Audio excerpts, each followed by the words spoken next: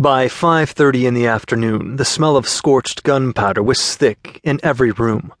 No one knew exactly how many shots had been fired, only that the old man had required more than anyone else, rising determinedly from the bed, one side of his forehead already blown open, but rising anyway as the bullets rained down upon him until he slumped back, finally still breathing, but only for a few seconds more.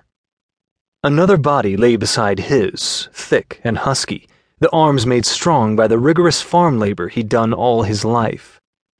In the next room, a third body sprawled face down across the small sofa, the legs hung over the side so that the feet touched the floor.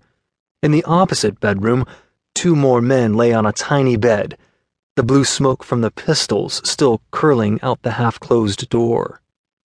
With 5 men dead, the only question that remained was what to do with the woman. She lay on her back beneath the kitchen table, whimpering softly, but entirely conscious, her blouse pulled over her breasts, her panties, and a crumpled mass beside her. The 4 men who moved about the trailer hardly glanced at her as they rifled through the drawers and cabinets and closets, looking for guns and money. From her place on the floor, it would have been hard to keep track of the men. The tiny windows of the trailer let in very little light, and that was further constricted by the curtains which hung over them.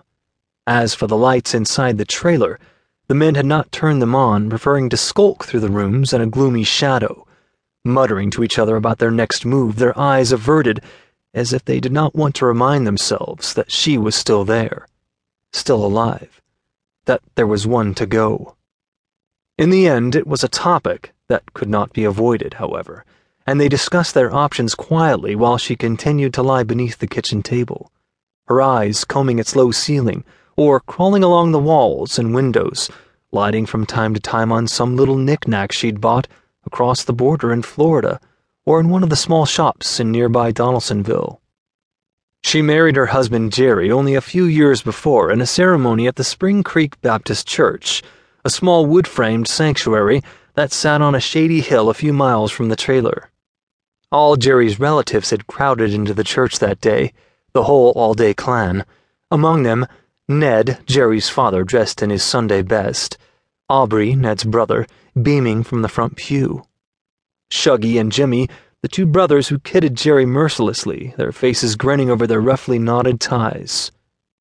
All their bodies were with her now, their feet dangling from the beds or off the sofa, their shoes still encrusted with the rich topsoil of their farm. The strangers told her to get up, and one of them stepped over and jerked her roughly from the floor. He was a short man, hardly more than a boy, with long dark hair that swept over one eye. Earlier he'd called her a bitch, and slapped her while the others looked on, waiting their turn. Then he'd forced her down first to her knees, then onto her back, ripping at her clothes, his hands all over her, his teeth sinking into her breast, breaking the skin, leaving a jagged purple mark. "Get dressed," he barked.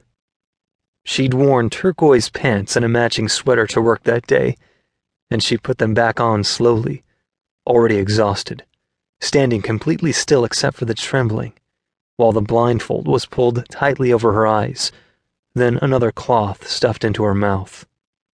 A few seconds later she was outside, the last light of afternoon pouring over the undulating rows of freshly planted corn and beans and peanuts as they pushed her toward the waiting car.